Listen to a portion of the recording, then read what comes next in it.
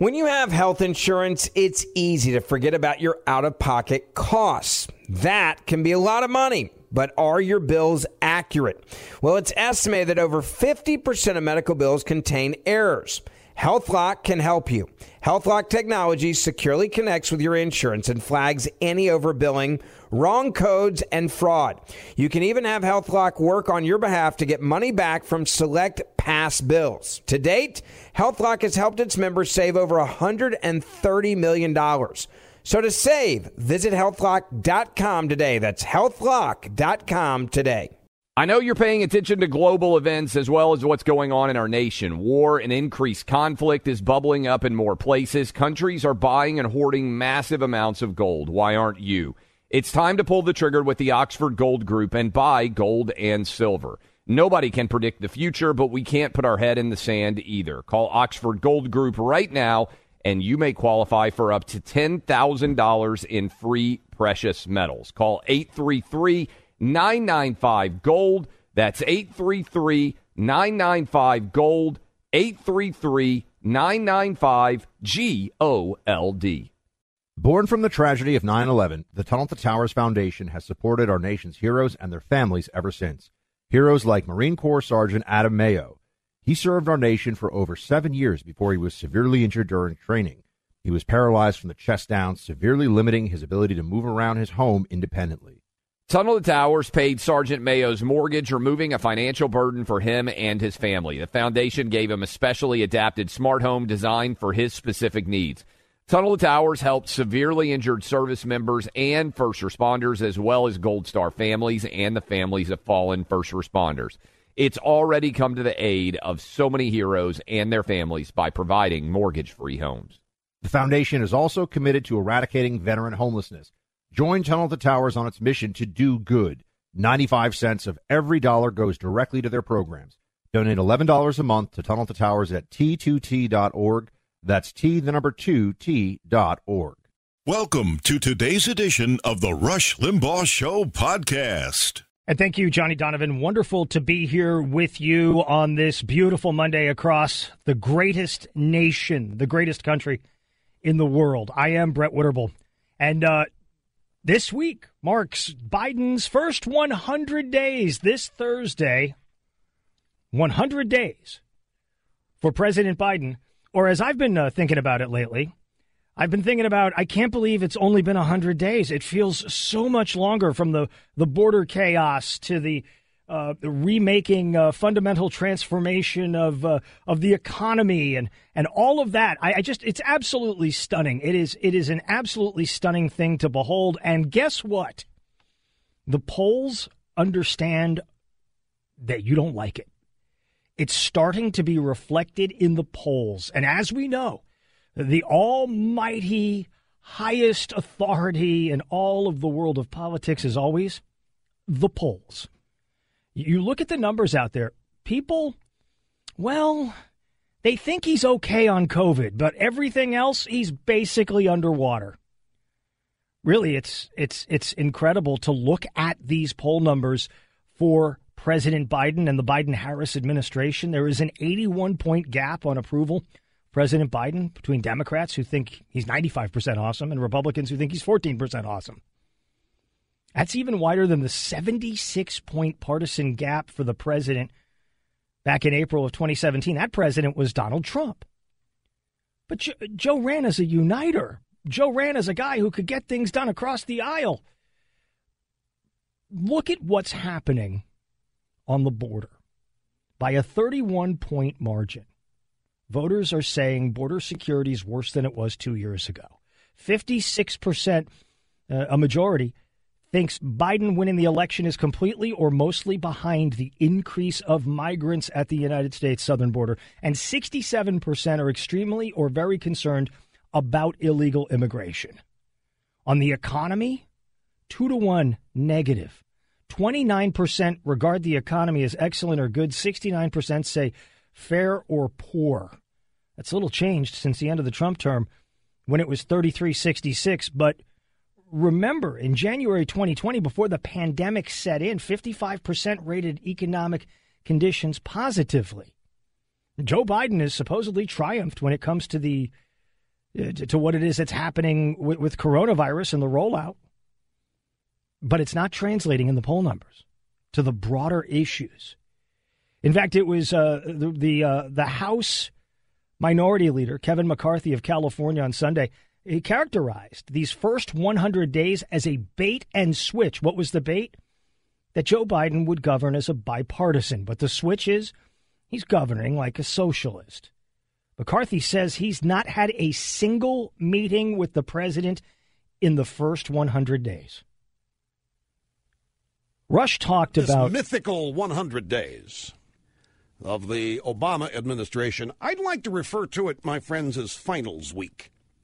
And according to me, and I have put together a list of things that I have noted since the outset of this administration. I have just put a list here together in no particular order, just off the top of my head, of the things in this administration that have stood out to me since it began.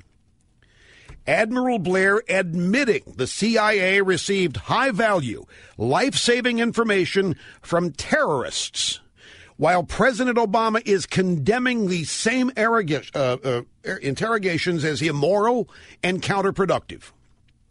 President Obama is throwing and has thrown grand White House parties with Kobe beef, $100 a pound, while telling the nation to cut back in order to survive the greatest economic downturn supposedly since the Great Depression. Bowing to the King of Saudi Arabia, listening patiently and respectfully, while a two-bit dictator lectures Obama, it was Daniel Ortega, with false charges for 50 minutes about the criminal country he leads. And Obama doesn't say one word to object, one word in disagreement, does not stand up for his country at one point during the Summit of the Americas. He has run around the world and apologized for the greatest, the most compassionate, the most innovative and freedom-loving country in world history. We had the nomination of tax cheats to his cabinet, including the man who oversees the IRS, 5 tax cheats in the Obama administration. We have Obama's joke of a press spokesman who makes a complete idiot of himself on a daily basis. He sends back a symbol of freedom, that bust of Sir Winston Churchill, to Great Britain just after moving into the White House. He wants nothing to do with it. He did it of his own volition. They said, you can keep it. Said, no, we don't want it here. They said, put it in a different room of the White House. We don't want it here, and sent it back to the British Embassy. It was given to us, President Bush, after 9/11, by the Brits. He insulted the Prime Minister of England, the Queen of England, with embarrassing, thoughtless gifts. We have the French President Sarkozy ridiculing Obama's messianic complex, inviting him to walk on water at Normandy Beach. We have Iran taking a hostage, an American journalist, as Obama promises better relations. We have North Korea humiliating Obama with their missile launch. We have Obama putting the country in debt for generations to come while promising fiscal responsibility, offering up laughable budget cuts, banning lobbyists from his administration while appointing them left and right, openly lying that Caterpillar would hire up with the passage of his stimulus bill, then watching while that company lays off thousands after the stimulus bill passes. He pledges to close the prison at Guantanamo Bay, where I have a thriving merchandise business. But then he keeps it open with no plan for its future, proclaiming total transparency while keeping secret who got the TARP funds, when, where, why, being incapable of communicating without a teleprompter, while the press declares him a Reagan-esque great communicator. He attacks a private citizen broadcaster from the White House as part of an orchestrated plan to distract the country from legislation and policies we don't want, which thus touched off a political firestorm. All of this while claiming to be a unifier.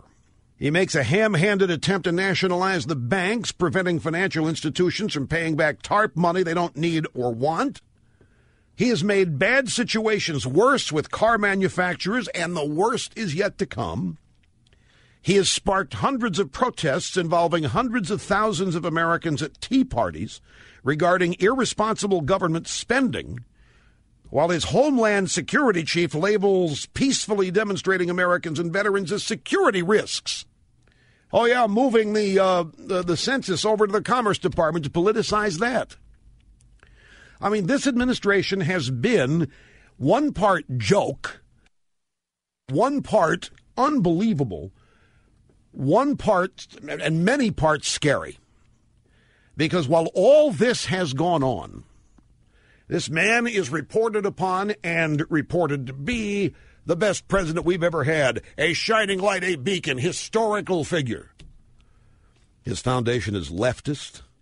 He identifies with anti-American politics. He laughs. He yucks it up with these people who hate our country. Sorry, folks, it's just tough to stomach. Tough to deal with on a daily basis. It's incredible because Rush took great notes on Obama's presidency every day. And I can only imagine Rush's notes that he's making up above right now on President Biden's first 100 days and what they include. The Associated Press runs an absolutely fawning breakdown. It's embarrassing to read it. I almost had to read it under the covers in the dark with a flashlight. So fearful was I that I was going to be outed for reading this thing. Biden's first 100 days, where he stands on key promises. And you go through this, and they break it down by subject. Climate change. He's made 7 promises. He's kept 4. What are the 4? Taking executive actions to reduce greenhouse gas emissions. That's nothing. Rejoin the Paris Climate Accord. Okay. Support an amendment to the Montreal Protocol to curb hydrofluorocarbons. So that's just to support an amendment. And to convene a World Climate Summit. Yay, a Zoom call, where he was the only guy wearing a mask in the shot. On the economy and taxes, well, he's kept 4 of 5 promises. Extended a pause on student loan payments. Okayed pandemic economic relief. Reviewed the U.S. supply chain for vulnerabilities in key sectors. And has taken steps to strengthen, quote, Buy American measures. The only one left is to raise corporate taxes. Oh, wait, that's going to have to be done legislatively. It goes on and on and on. On gun control, he's 0 for 4. He has partially met the desire to send Congress a gun control bill, which will be rapidly rejected. Reauthorize Violence Against Women's Act. And to commission an attorney general report on restructuring agencies to most effectively enforce gun laws. And then on health, he's kept 5 of 8 promises. Mandating masks on federal property, rejoining the World Health Organization, support 100 mass vaccination centers, vaccinate 100 million Americans, deploy mobile vaccination clinics. Everything he's done has been for show, and it's cost us tons of dough. And this is not the way to go. I'm Brett Witterble, your guide host today on the Rush Limbaugh Show on the EIB Network. And I am Brett Witterble, your guide host today on the EIB Network on the Rush Limbaugh Show. So we have a big speech coming up later this week. President Biden is going to do what's essentially the fill-in for a State of the Union address. Though it's not the State of the Union address. It's a joint address to Congress, and the Senate will be there. The House will be there. And they'll be listening to all these big ideas that President Biden has to roll out.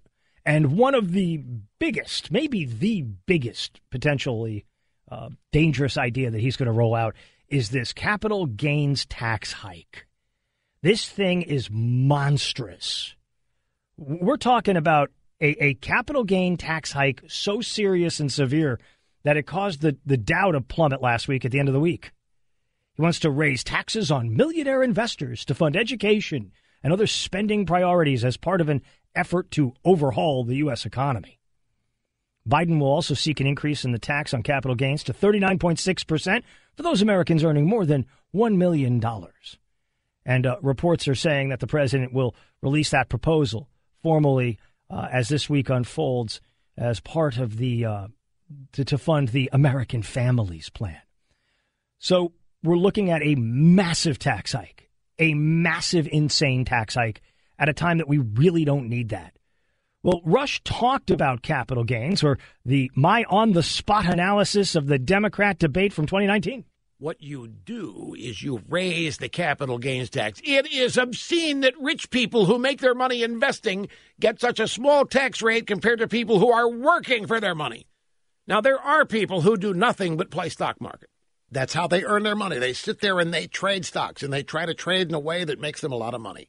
And on capital gains, appreciated stock that you buy and it gains wealth or gains value in money, the capital gains rate, 15, 18, I forget what it is. He wants to raise that because it just isn't fair.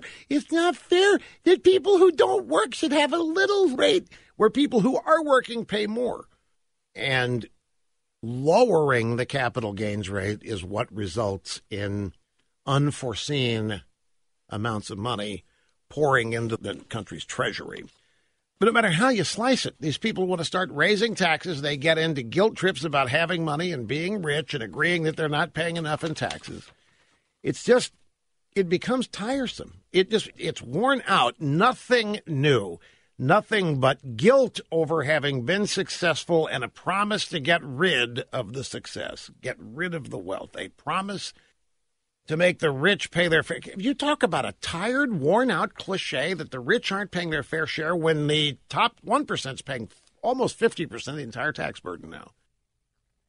When you look at the arguments that are being laid out by not just Joe Biden and Kamala Harris, but at the Treasury Department level, where you've got Janet Yellen going around the world attempting to cobble together an agreement with all these other countries that there will not be any of these other nations out there that will undercut everybody else in terms of tax rates, right? So we're going to have a 28% corporate tax. Let's just make sure everybody gets together and colludes. Remember when collusion was a big word? Well, they're going to say, we're just going to get all these countries together and we're just going to agree nobody goes below 28%. Are we all in agreement here? Nobody goes below 28%. So you take this discussion that's happening in the United States today, and this is important to understand, because money is fungible, and money will flow to the places it is respected and valued. You're not going to go and invest in a country that's got a 50% tax rate or a 100% capital gains rate. You're going to say, I'm not going to that country. I don't want to put any money in that country. I want nothing to do with it. I'm going to go where there's blue skies, and I can make money, and I can make a profit on my money and all that sort of stuff. So you have Yellen going around and deciding, okay, let's collude with all these countries to agree to a minimum corporate tax rate so that no company can go find a greener pasture someplace else. So there's no escape. There's no escape at all. Then you have President Biden talking about raising the capital gains tax rate. As Rush explained brilliantly, right? That's the appreciation, and then you get hit for that difference. And Biden wants to take it to like 40%, basically. But we're talking about a massive amount of money getting drained out of the market. Remember what I said. Money will go to the place it's respected. If you're treated poorly as a customer, you're not going to go back to that restaurant or back to that bar or back to that store. Well, money behaves in the same way. Investors behave in the same way. And investors are the evil class of people, right? That's what we're supposed to believe. The investors are evil. No, the investors fund because you're investing your money in a 401k or an IRA or some other fund that you're using, or you're an individual investor who got a great inheritance and you want to use that to invest. What does that fuel? That fuels innovation. Biden and Harris and Pelosi and Schumer think that the only innovation that can get funded is if you use government dollars pumped into a sector, the green sector, the Solyndras of the world, that sort of stuff. That's the way you build wealth. Nonsense. Where was the government money that went into Google or Apple? Where was the government money that went into Snapchat, that went into all this? These are investors who ponied up money and said, yeah, I think that Instagram thing might work. I want to be a part of that. I want to buy a piece of that. Why do you think people are running to Bitcoin? Because they want to put their money someplace where the government doesn't have an easy time grabbing it. And so the consequence of all this is you're going to have what? Less innovation. The stock market will not climb the way it has.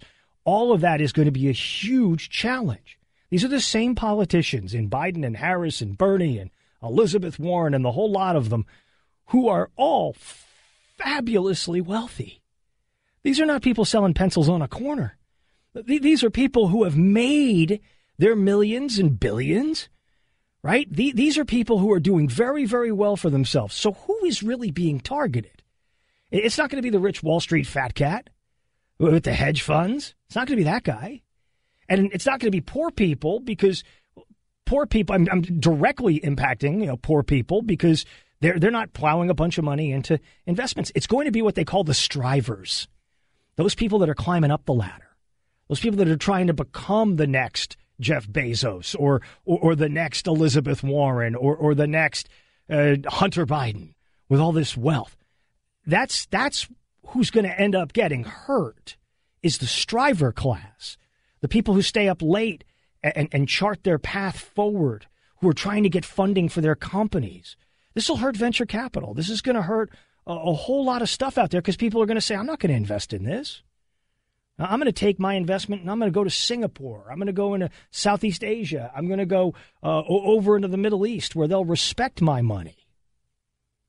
That's a fundamentally dangerous thing that we've got going on here, folks. This is a fundamentally dangerous approach.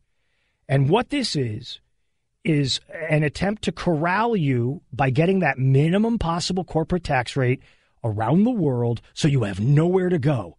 It's got the policy practical effect of putting you up against the wall, holding you against the wall with one hand while taking your wallet out with your other. Because capital gains aren't just stocks and hedge funds or any of that. They're houses, they're real estate, they're property, they're businesses, they're things of value you might want to sell. You have a right to keep your things, and you have a right to profit off of your things. Government wasn't there with you when you took the risk. Government doesn't deserve a piece of it right now. Brett Witterble on the EIB Network. We have heard some massive absurdities coming from the FBI in the last number of years. I mean, we only have to go back to the Russia investigation to hear the lunacy and the conspiracy stuff that they floated into. But this may take the cake. This may be the single worst blunder, maybe in modern FBI history. Did you see this story from last week? If you didn't, you need to know about it. Remember the congressional baseball shooter? That's right, that summer of 2017 when the Republicans were out practicing at their ball field, prepping for the congressional baseball game. Well, Brad Wenstrup is a Republican from Ohio, and he revealed an utterly shocking fact when that deranged leftist, James Hodgkinson, opened fire on the congressional Republicans in 2017, nearly killing Steve Scalise from Louisiana, the whip, the GOP whip. The FBI has ruled the shooting a suicide by cop.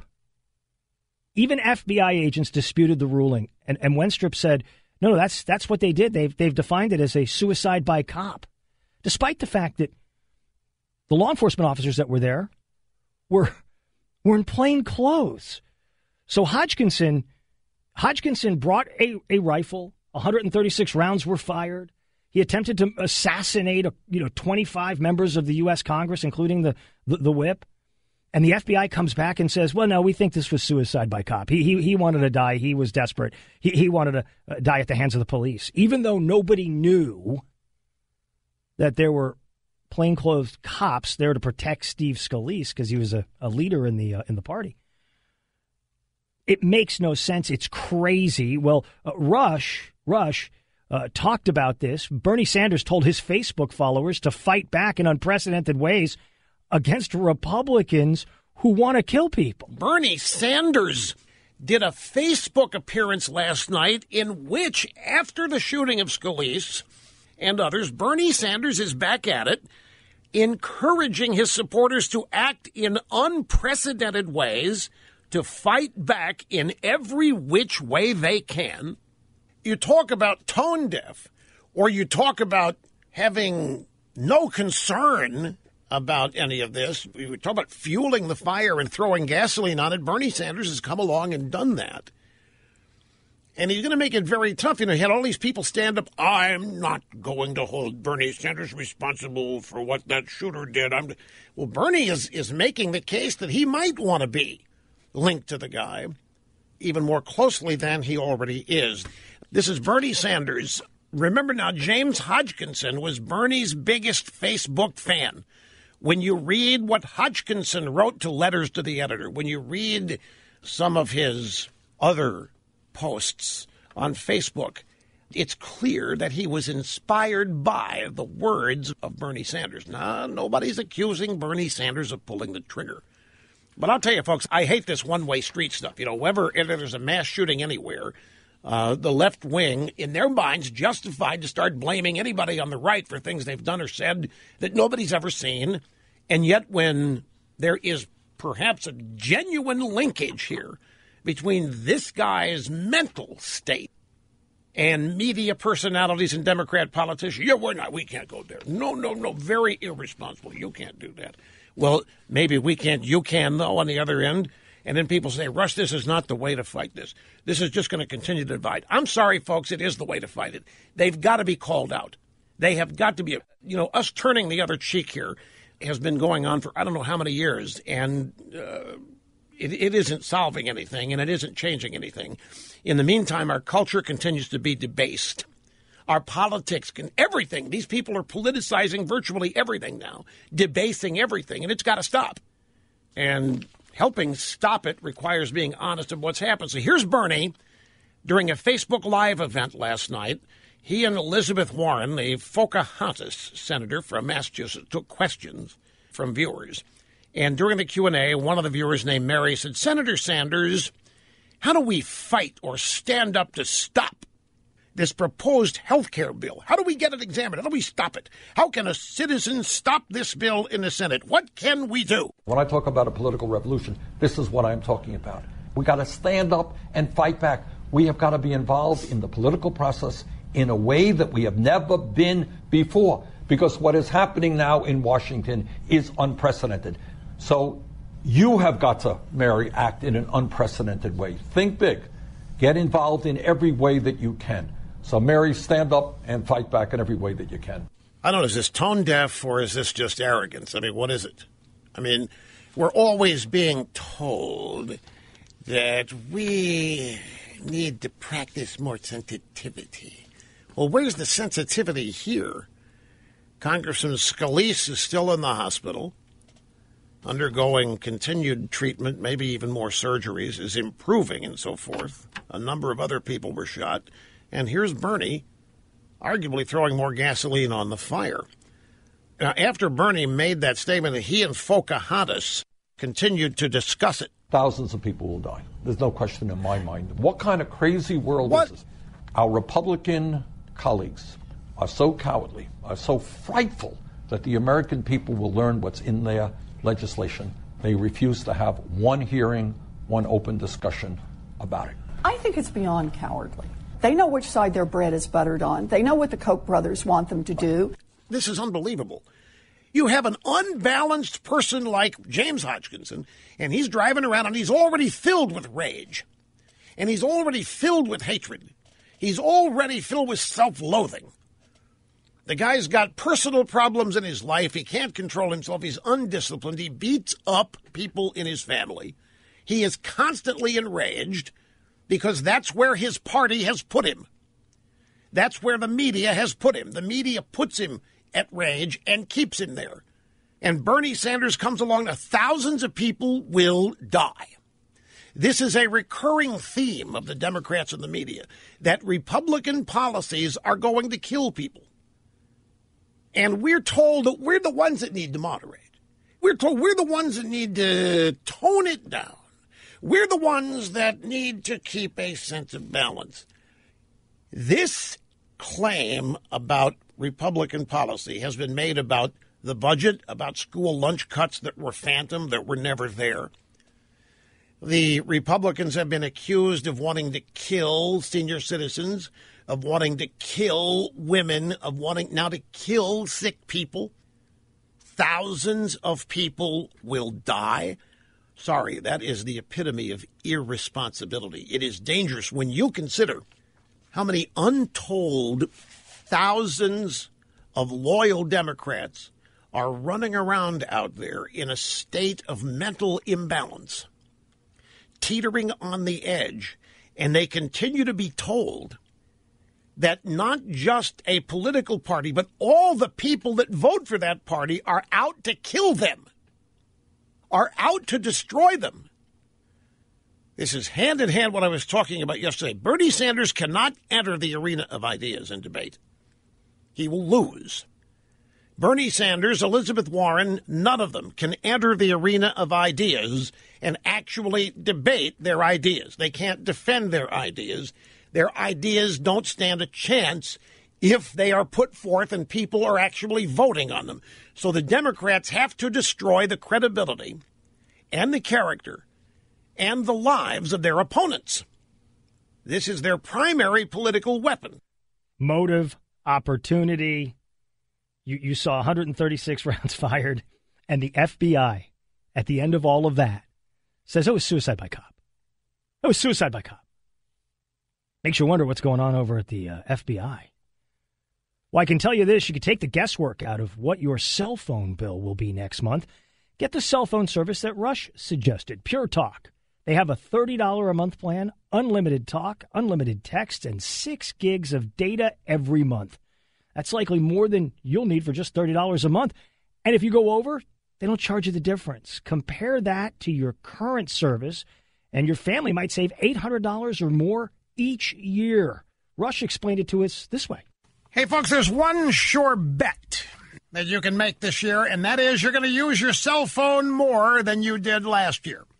That translates to bigger cell phone bills. You're going to be paying more for it, unless you are proactive and do something about that. This is why so many people in this audience are switching their cell phone service from one of the big providers to Pure Talk. Pure Talk offers you unlimited talk, unlimited text, and 6 gigs of data for just $30 a month. And if you go over on data, they don't charge you for it. They don't charge you if you go over your 6 gigs of data. Now, you compare that monthly price, $30 a month, to your current cell phone bill. Just compare it. Your current cell phone bill, I'd say make a guess, but $75, $80, depending on how many lines and phones you have. Don't know what it is, but $30 a month for unlimited talk, unlimited text, 6 gigs of data. Now, here's the real icing on the cake. Pure Talk uses the same cell phone towers as one of the biggest cell phone service providers in America. They focus on providing great service and support with every Pure Talk employee located in the U.S. From your cell phone, do this. Dial pound 250 and say Pure Talk. Get started. You'll save 50% off your first month. That's pound 250 and say Pure Talk. Just pick up your phone right now. Pound 250 and say Pure Talk. Guess what? Somebody from there will answer and you're off and running. Great service. Coming up next on the Rush Limbaugh Show, the House passes D.C. statehood. I'm Brett Witterbull, your guide host today on the EIB Network. And I am Brett Witterbull here on the EIB Network, the Rush Limbaugh Show, your guide host today. The House of Representatives, for the second time, has passed a D.C. statehood bill. It's the second time they've passed this thing out. It is going to head up to the Senate, which has a slimmest of slim majorities for the Democratic Party, with Kamala Harris being the tie-breaking vote. Look, the reality is these folks over on the left, they're going for it. They are going for it. That Rush talked about all this and their approach in this call to action. Marieke van Rennenkamp, State Department analyst and Obama regime appointee at the Defense Department, in an op-ed for The Hill. This guy's calling for Democrats to stop being cowards and to teach Republicans a lesson. If the Republicans dare confirm a Supreme Court justice for the vacancy caused by RBG's passing, Von Rennenkamp says that the Democrats must take off the gloves and use fear-mongering to whip up their base.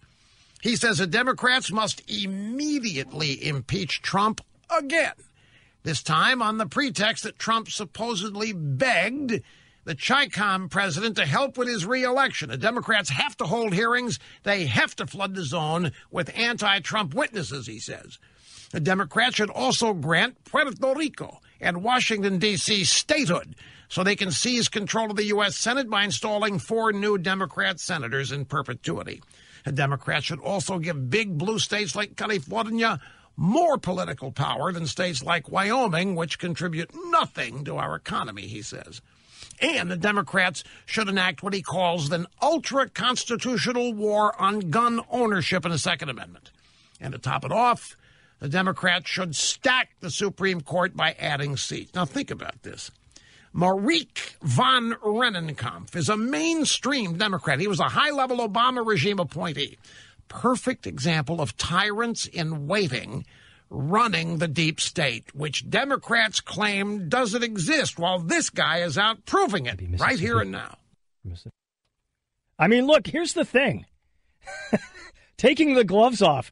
What would taking the gloves off look like? I'd say you've seen a pretty good example of the gloves coming off from this party and the way they try to fight, stacking the court, packing the court, all that sort of stuff.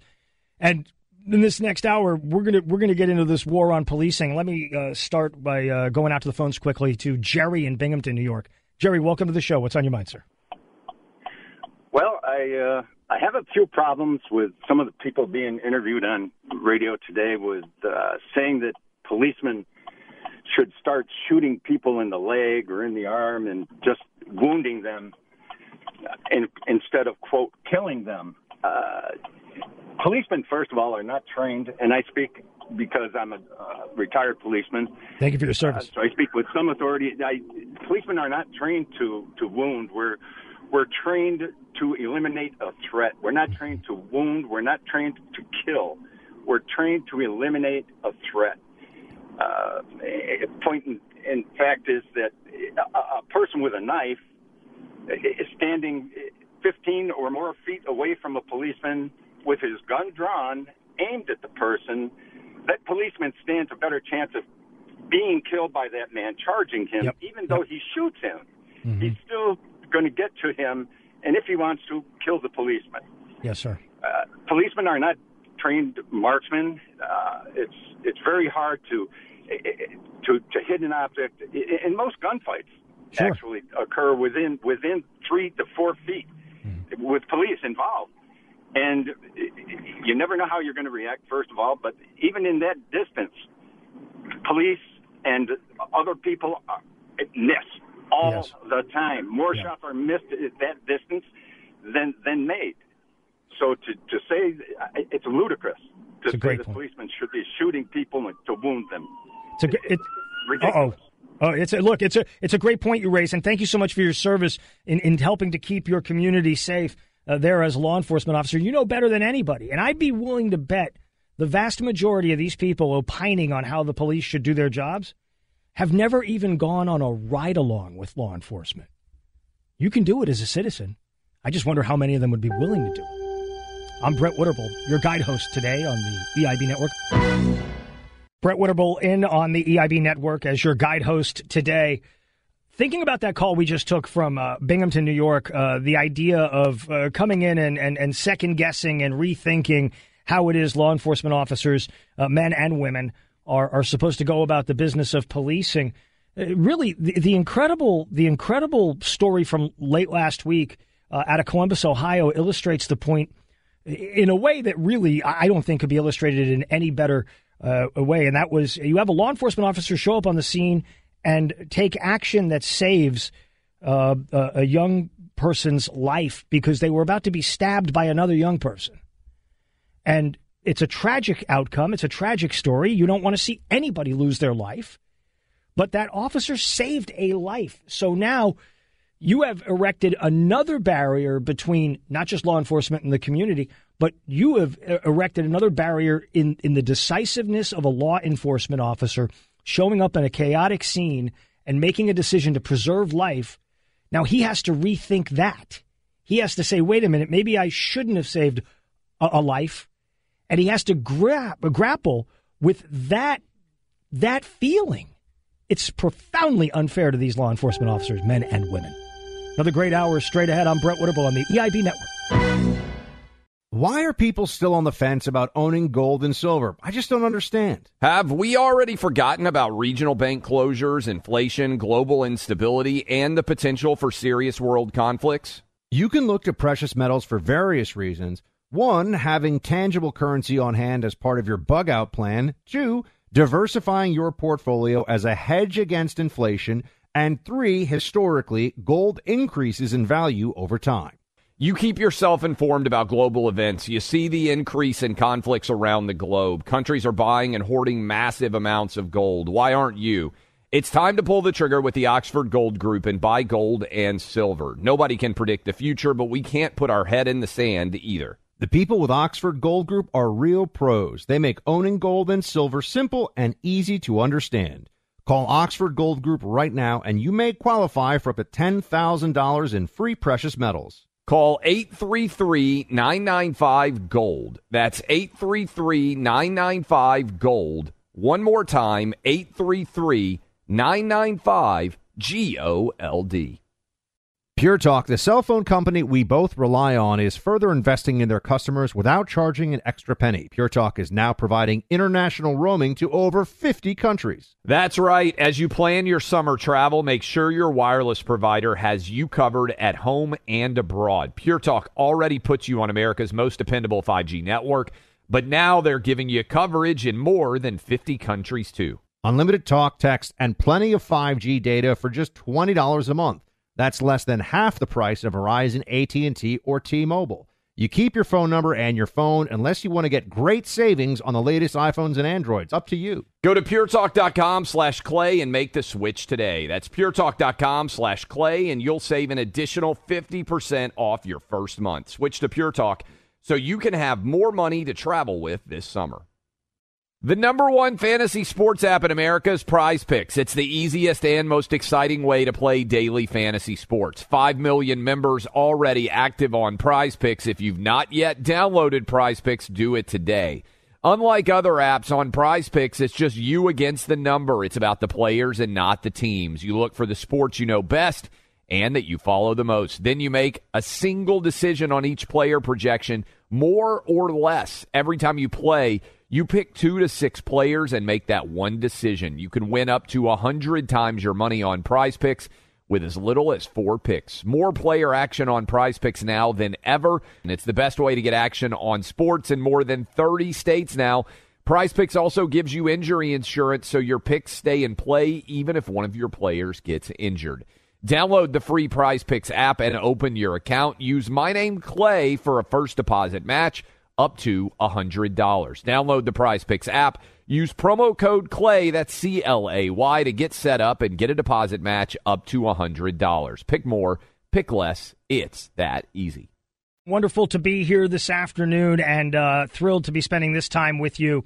The debate about policing in the United States of America continues to rage on.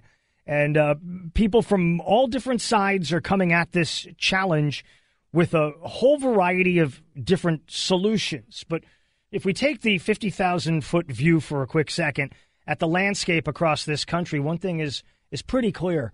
There is a population of people, I don't believe it's as large as it's made out to be, but there is a population of people who just don't like law enforcement. They're just in opposition to what it is that law enforcement officers do. And law enforcement doesn't necessarily just mean the local cop on the beat or the state trooper. Let's be honest here. There has been a war on law enforcement for a very long time, waged in a number of different ways. During the border crisis that took place in 2018, you had the absolute vilification of men and women serving there in the Border Patrol, Customs and Border Patrol, ICE, what have you. These were people who are committed to stopping human trafficking, drug smuggling, gun smuggling, art theft, whatever it is that they are responsible for. And they were reviled. They were called Nazis. I remember watching Tom Homan, the acting chief, sit there and have to answer those questions from the representatives there in the committee hearings. And he would talk about finding, dozens of people dead in the back of a tractor-trailer truck who were being smuggled into the United States, and how it broke his heart to see that. Law enforcement officers do a job nobody would ever want to do, by and large. If I didn't tell you it was being a police officer, but instead just described to you the duties and responsibilities and the current station in life in our social culture, nobody would take that job. They wouldn't take that job for 10 times the money that the police officers, the men and women, are taking right now. It is about public service. And in a country that's got, well north of a million law enforcement professionals, especially when you work in the retired men and women, you realize very quickly, that this is a thankless job that you're always going to be said as being done wrongly. And that's unfortunate. That's unfortunate because we have the case of Ma'Khia Bryant in Columbus, Ohio. There's a case moving now out of Elizabeth City, North Carolina. Pasquotank County is going to be coming out. It'll be a big story in the coming hours and days of an officer-involved shooting. But one person that I would always have thought really kind of understood this, because she was a chief of police in Orlando, Florida, and that would be Florida Congresswoman Val Demings. She's a Democrat. She was one of the impeachment managers, I think, in the first impeachment of Donald Trump. She was an impeachment manager. She was the chief of police in Orlando, Florida. She was on CBS's Face the Nation. She said this about the police shooting of Ma'Khia Bryant in Columbus, Ohio. The limited information that I know in viewing the video, it appears that the officer responded as he was trained to do, with the main thought of preventing a tragedy and a loss of life of the person who was about to be assaulted. So that's a pretty big explanation. And it's direct, and it's coming from somebody who knows about policing, who knows about those responsibilities to preserve life, to preserve innocent life, to protect and serve the public. In fact, truth be told, on my own show, I thought that Val Demings might have actually been an effective choice for vice president for President Biden to pick, because she understands law enforcement. If you look at the current vice president and Kamala Harris, she was a district attorney and an AG, but doesn't really show any kind of interest or desire to get into the meat and potatoes of law enforcement itself, which is exhibited by her inability to even get to the border and cites COVID as the issue. But Val Demings, I think, with a terrific explanation. But none of this is new. None of this is unexpected. This is all absolutely expected. And in fact, Rush talked about the cops being in the crosshairs. Just a reminder to every police officer in this country, you are being watched. And I'm very serious about this. You cops had better keep a sharp eye, because the powers that be are looking to find another cop they can accuse of racial assassination and railroad, indict, and convict. Police officers in this country are in dangerous jobs at great risk right now because they have a target on them. They have a bullseye that is being painted, is being drawn by the highest positions of power in this country. It's a very dangerous situation taking place here, folks.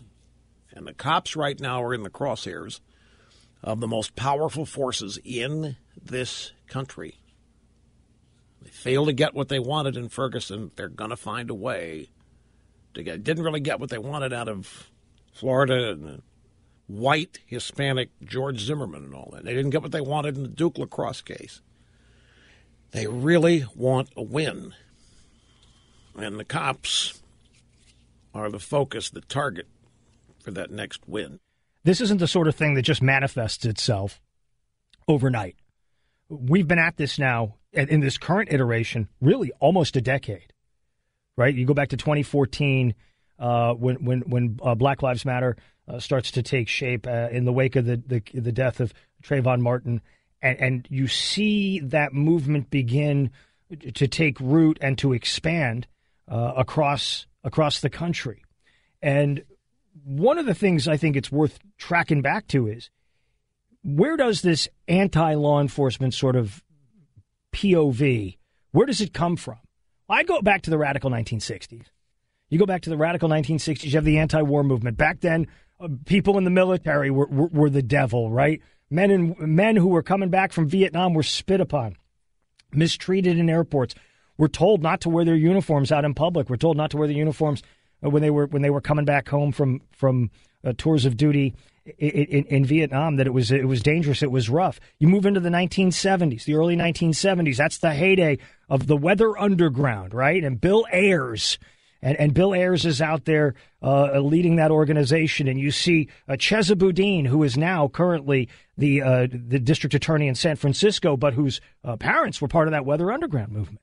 You saw police officers assassinated in upstate New York during a Brinks truck robbery. You had radicals going out and committing these sorts of atrocities against law enforcement, bombing Franz's Tavern, going over into the Capitol and setting bombs off there as well. This has been a long and practiced strategy. One only has to go back to the 2004 presidential election when the left was threatening to, quote, recreate 68. Remember that? That was the narrative that they were using. They were talking about Chicago. They were talking about fighting the cops, doing that sort of stuff.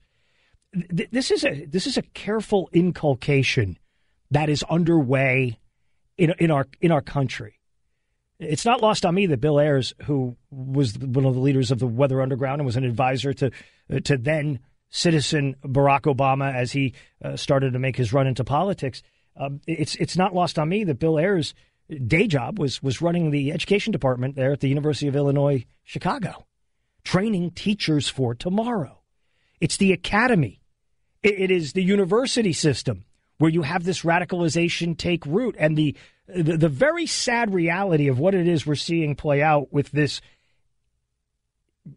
anger towards law enforcement is the fact that most people who are working as police officers are middle class, working background people who have a heart for service. You're going to have people who should not be in that job. And you would hope that many of them are weeded out by background checks and investigations and things like that before you're able to be a certified police officer. But the fact is, you're going to have bad people get through the cracks. It's going to happen. Society, every one of these institutions, whatever it is, government, law enforcement, the world of athletics, Hollywood, it's a microcosm of the broader society. You're going to have heroes and you're going to have devils.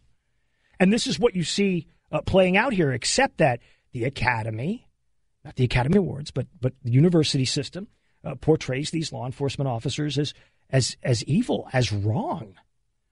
They do it consistently with these activist groups. And so what we end up with now is another institution that's important to daily American life, law and order, being undermined because it's about the vilification of an entire class of people. I remember that terrible night in Dallas back in 2016 when that sniper took up a position and started shooting into the crowd at the Black Lives Matter march in the summer of 2016. And you had, I think it was 6 or 7 wounded and killed Dallas police officers who were escorting Black Lives Matter protesters and who saved lives. We vilify an entire class of people at our own demise. The military, people in law enforcement, people serving at the border. There is no draft. There is no conscription for people to go out and patrol your streets. And one only has to take a look at the paradise that is Chicago under Lori Lightfoot, or Bill de Blasio's New York, or Ted Wheeler's Portland, or the chaos of what's happening in Los Angeles with a murder rate up 200% under George Gascon, or Chesa Boudin's San Francisco, to understand that very thin line between chaos and security. And you're going to see these people walking away from this job. I'm glad Congresswoman Demings was honest and truthful on Face the Nation, talking about this reality in this situation, a heartbreaking situation for the Bryant family. I'm Brett Whitterble, your guide host today on the Rush Limbaugh Show on the EIB Network. And welcome back to the Rush Limbaugh Show on the EIB Network. Brett Whitterble, your humble guide today, your guide host, taking you through all the big stories that are out there. There's a very interesting story coming out of New York State, and I'm actually very excited about this because I'm a believer in the Second Amendment. I believe in all the amendments in the Bill of Rights, okay? I'm a big supporter of all of them, especially the 10th. But on the Second Amendment, Supreme Court's going to hear a Second Amendment gun rights case that could be huge. It could be huge.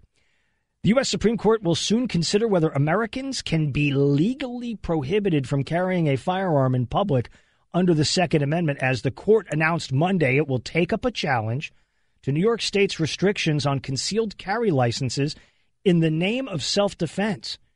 The case is entitled New York State Rifle and Pistol Association versus Corlett. It concerns whether New York can legally prohibit people from carrying a gun outside the home without a license, and challenges the state's practice of refusing licenses to those who can't show they have, quote, proper cause to carry a firearm. Because that's an interpretable phrase, right? Do you have proper cause? Well, yes, my ex-husband wants to kill me. My ex-wife was coming after, whatever it is. Well, the states then just use that to say, no, you can't have it. You can't have it. It's not going to be for you.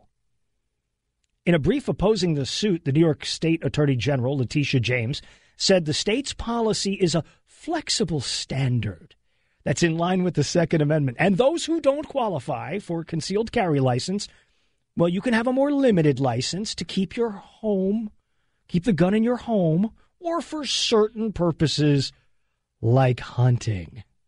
I always love that. That's always the fallback. Well, you can hunt. You're allowed to go and bag a grouse if you're so inclined. This has been a long-term target. The Supreme Court's going to be looking at this coming up in the fall. It's going to be a very, very interesting case. Amy Coney Barrett's presence on the court, by the way, is going to get a lot more attention on this. Here's Rush talking about the left's objective is the confiscation of all weapons. The objective here, folks, the long term, the epitome, the nirvana dream is the confiscation of all weapons. They're not going to stop till they get that, and they're never going to get that, which means they're never going to stop. The objective is the confiscation of all weapons. And it's not because they think that'll stop the killing. This is what's so offensive to me about this. This is not about stopping the killing. It's not about saving the children. It's not about any of that. It's only about leftists wanting to control and have control over as much of the population as they can. That's why they hate the NRA. And it's not because the NRA spends a lot of money. The NRA spends very little compared to other major donors. The NRA is a very, very large and very, very successful grassroots organization. The NRA's strength comes from the depth of its membership and who those people are. And the left cannot undermine that no matter how hard they try. And they will never be able to undermine it. So they have to go after the guns. And all of this talk about changing regulations and laws, never forget, the only people we're regulating are people who already obey the law. By definition, people are going to break the law. By definition, people are going to go get guns that are banned. In fact, the more they're banned, the more attractive they're going to be. It's not the way to deal with this. It's incredible to think that they're going to make this kind of a move. I'm excited the Supreme Court's going to take the case, and I think we're going to see a very, very interesting series of briefs that are going to come out of that. Let's go out on the phones and check in with Dan in Carmel, Indiana. Dan, welcome to the program. What's on your mind? Yeah, I was thinking about this police shootings and everything, and I'm really surprised that LeBron James, in his desire to help keep black people alive, wouldn't come out and say, please, whatever you do not resist arrest. They could start a fund that would help the people that are arrested by the police and have a lawyer to help look into whatever case they have to do, but go peacefully with the cops, call this 800 number, we'll arrange to get you a lawyer, so we don't have any more police shootings. That's the bottom line. All we need to do is, not all we need to do, but it would really be helpful if they would not try to resist arrest. Well, listen, I think it's an important point you raised about not resisting arrest. I think that goes across the entire spectrum. But I also think that it's important to understand that every one of these circumstances, but for the fact that there's law enforcement involved in the shooting, every one of these cases is different. And let's be honest, the George Floyd case with Derek Chauvin, no shot was fired. And so we have to look at each of these on their face. Derek Chauvin is one case. You have Ma'Khia Bryant is another case. You've seen Dante White is another case. So it's not that there's this epidemic of one single sort of thing. You have three different events that took place that have three different realities. You have one in which a police officer fired to preserve life. You have one in which a seasoned police officer fired the wrong weapon, which is, negligent homicide. I don't know what they're going to end up charging that officer with in Minnesota. And then you have the case of Derek Chauvin, who takes, 9 minutes with his knee on the neck of George Floyd. And so each of these are different realities. And, we have to understand that these different cases have all got to be handled. But if they're all different circumstances, then what is the unified approach? Is it to disarm all law enforcement? Is it to say to the law enforcement, we're not going to give you any weapon that you can use to take a life? I've seen Dog the Bounty Hunter out making the rounds on TV shows and saying, we should replace it with wood bullets, or we should do this, or we should do that, less lethal alternatives. Well, that's a great idea that you can do in the abstract until you run into James Hodgkinson, who fires 136 shots, try to assassinate people who are members of the congressional baseball team. Every circumstance is going to be different. You're not going to be able to jam one fix on top of everything and hope that you're going to get the results that you seek. It's a tough situation all the way around. I'm Brett Whitterbull on the EIB Network. It's kind of incredible when you think about the way Hollywood comports themselves. It's the one industry in which the entire industry doesn't get blamed when there's awful behavior by people who are very senior in that industry. Right? You go back to Harvey Weinstein, right? You go back to the Me Too movement and all of those challenges that happened. But nobody ever said defund Hollywood. Nobody ever said shut down Hollywood. Nobody ever said we've got to get rid of Hollywood.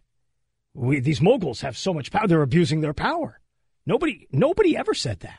And in fact, you actually have something called the Oscars that comes on TV once a year. Incredibly diminishing numbers. I know I peeked in on it, was stunned that there was no masks and that they were in relatively close proximity. I would have thought this would have looked more like a Joe Biden car rally with everybody sitting in their Bugattis and Rolls Royces parked out in a lot somewhere celebrating each other. But the Oscars were on last night. And I think most of America just doesn't care about Hollywood anymore. If you think about it, in a lot of ways, well, Rush knew exactly what was going on. Awards ceremonies are to liberals what the 4th of July is to Republicans. You ever stop to look at it that way? Their 4th of July, they're independent. All of these award shows is where they get a national stage to trash America. And they make the most of it. And when they do, just like when the NFL had all of these people kneeling and so forth and showing disrespect, what happened to the numbers? They plummeted. In the NFL, they were trending downward anyway, even before the kneeling began. And that might just have been cyclical, but the kneeling really iced it and made the drop significant and consistent. Well, Hollywood can't say that. They can't say there's too many award shows.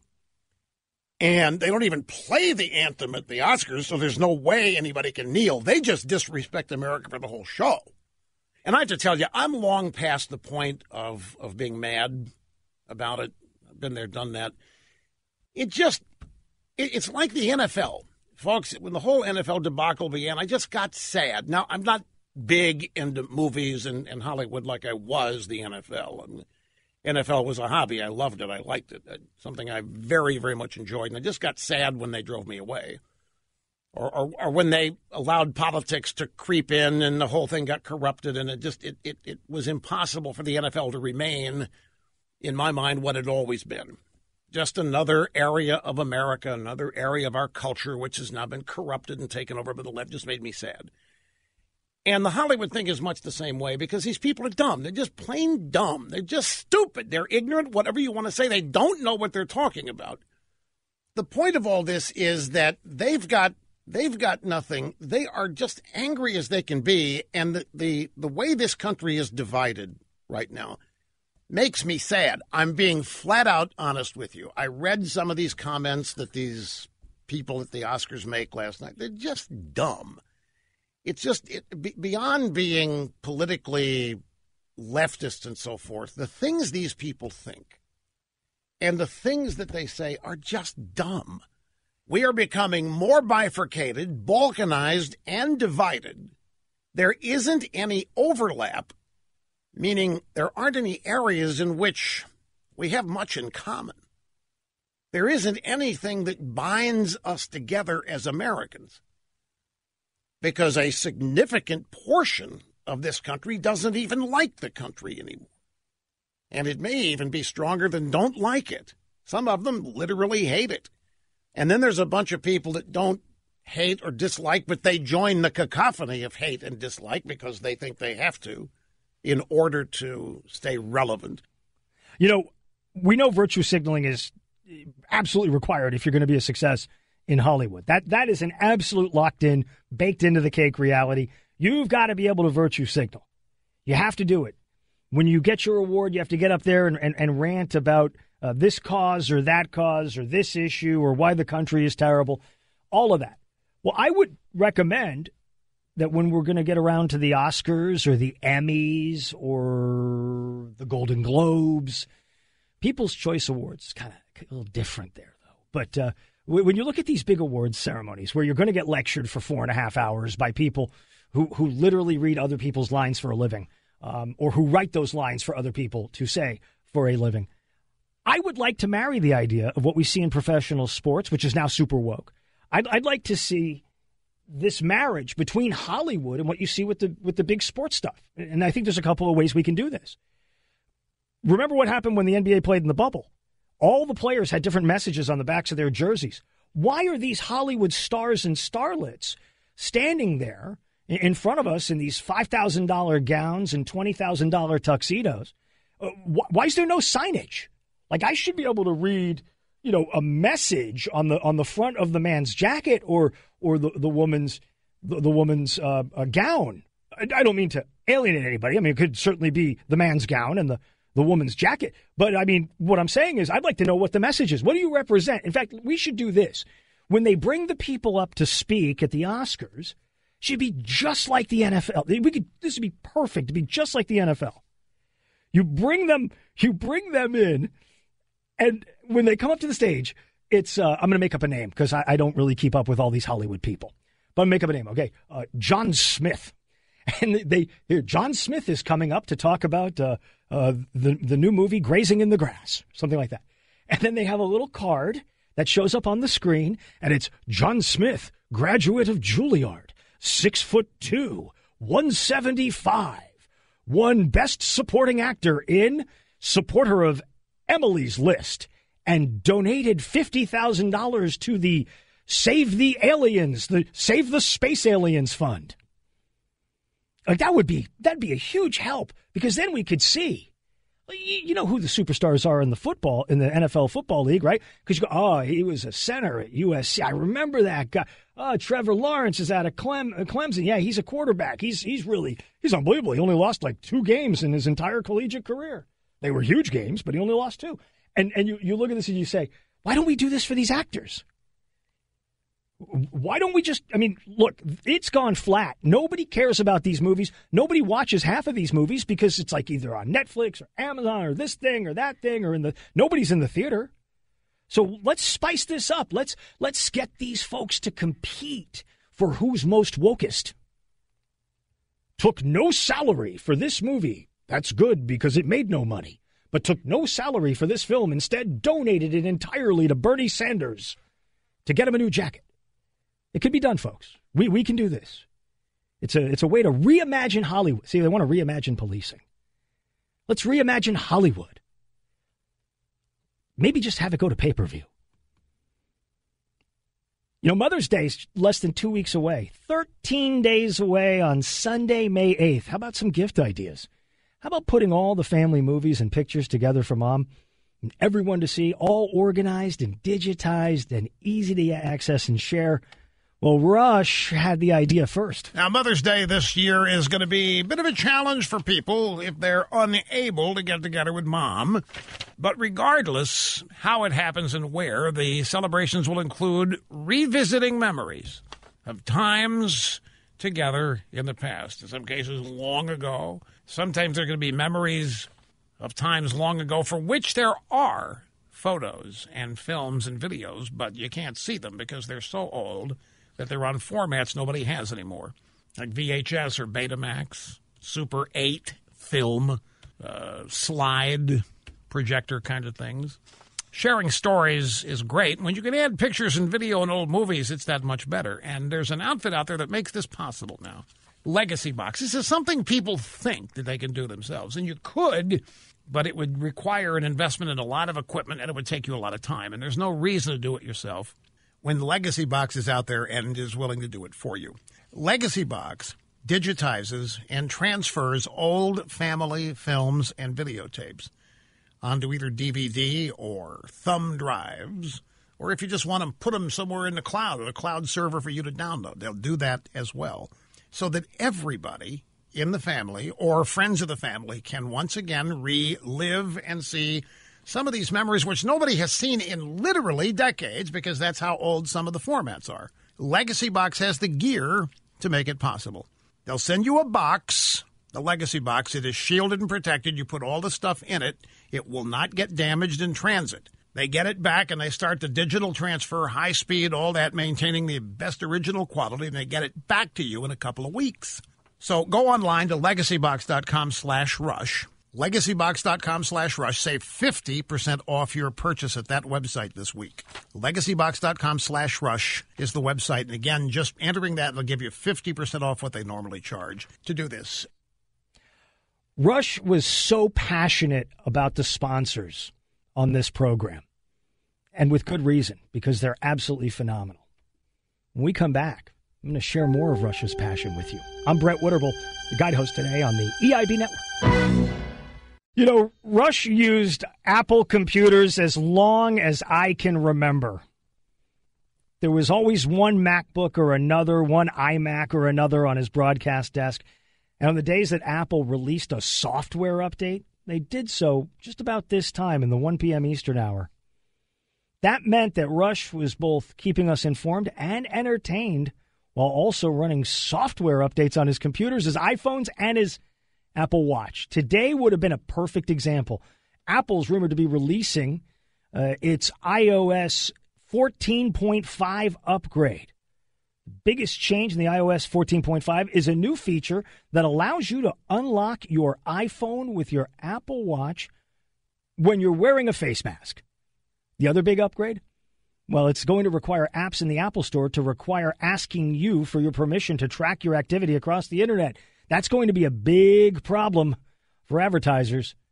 When you're asked whether or not you want to be tracked or not, the majority of us say no. The whole privacy protection is new from Apple, who announced it back in January. So imagine Rush talking to you right now while updating any number of devices. This is what it sounded like just last July. By the way, I'm running beta. For those of you who run public betas of Apple's new software updates, you know, every summer in June, Apple introduces in beta the new operating system that they release in September. And they also allow the public, anybody who wants to sign up on a website to test it. Well, they're releasing the first public beta today of iOS 14. And I wanted to break that news to you in case you happen to be one who has participated in the public beta program before, or you've thought about it. This is the day to sign up. There's an Apple website beta in the name of it. You use a sign up if you want to participate in the public beta. And the public beta, it's stable enough.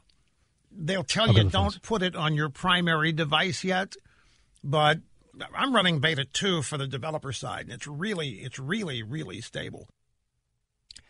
You know,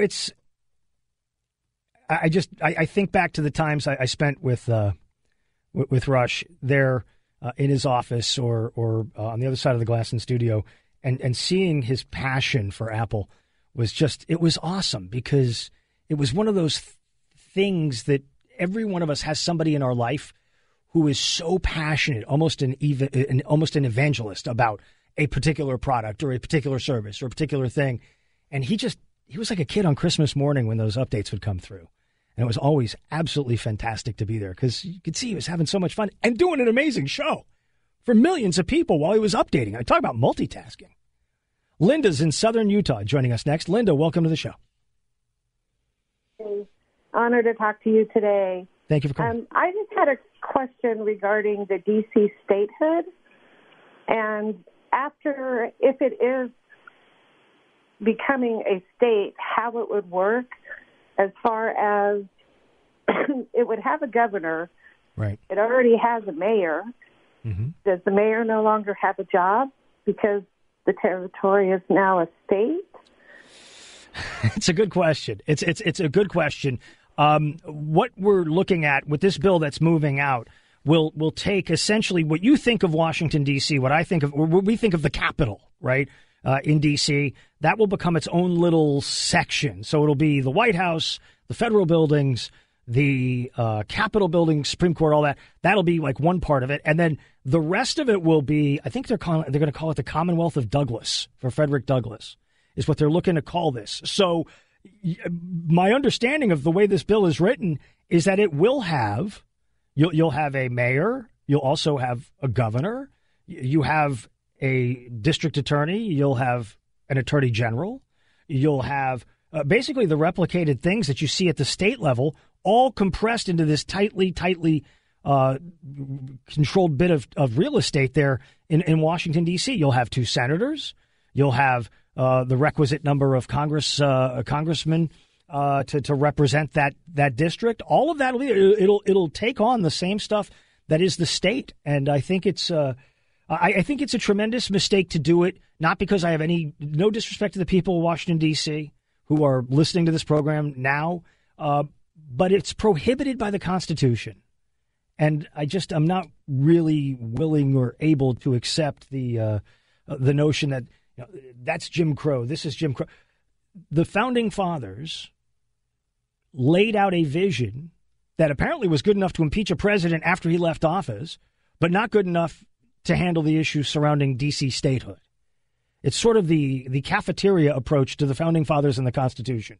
We don't like that part of the Constitution, but we like this part of the Constitution. We're going to rewrite this part of the Constitution to justify what we're going to do by creating a whole new state. Just because we're now in charge. I'm Brett Witterble, your guide host today on the EIB Network. I'm Brett Witterble, your guide host today on the EIB Network. One of the interesting stories that's out there that's still moving and still garnering a lot of passion is the idea that MLB decided they were going to move the All-Star game from Atlanta and take it to Colorado. And the folks are furious on the ground there, the small business owners, the larger business owners, the hoteliers, the folks that are in the tourism industry. And this thing cuts across the spectrum, income level, race, creed, identity, you name it.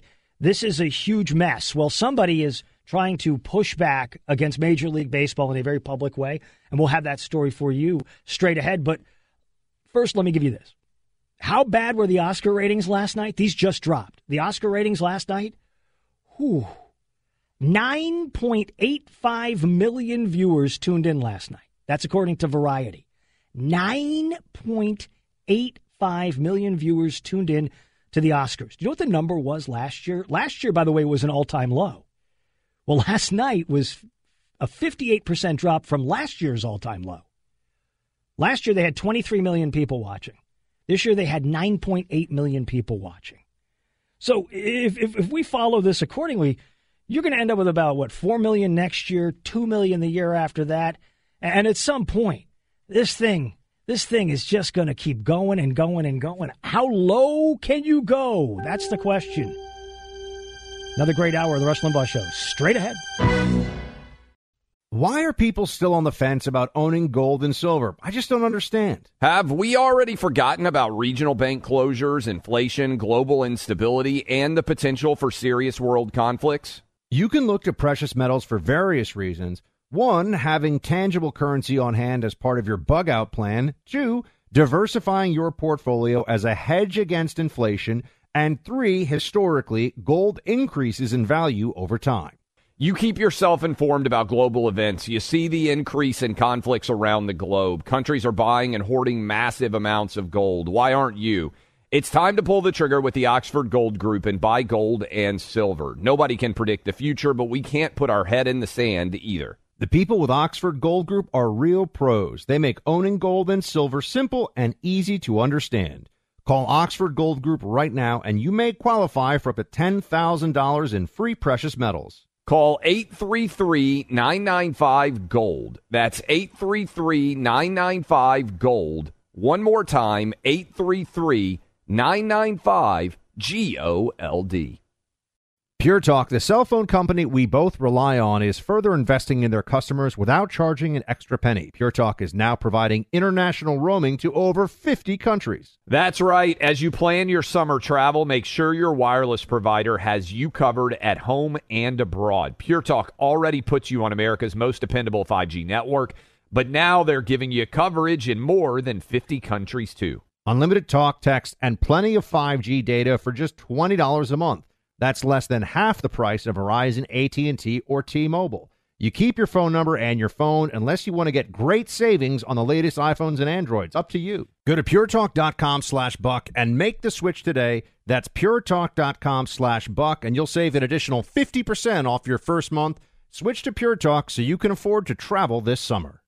Grand Canyon University, a private Christian university in beautiful Phoenix, Arizona, believes that we're endowed by our Creator with certain unalienable rights to life, liberty, and the pursuit of happiness.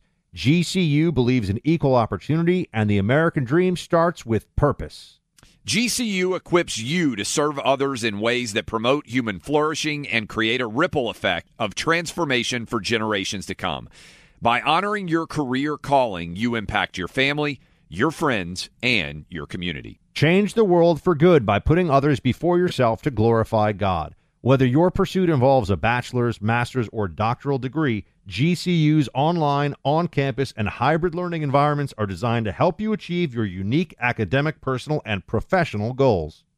With over 330 academic programs as of September 2023, GCU meets you where you are and provides a path to help you fulfill your dreams. The pursuit to serve others is yours. Let it flourish. Find your purpose at Grand Canyon University, private, Christian, affordable. Visit gcu.edu.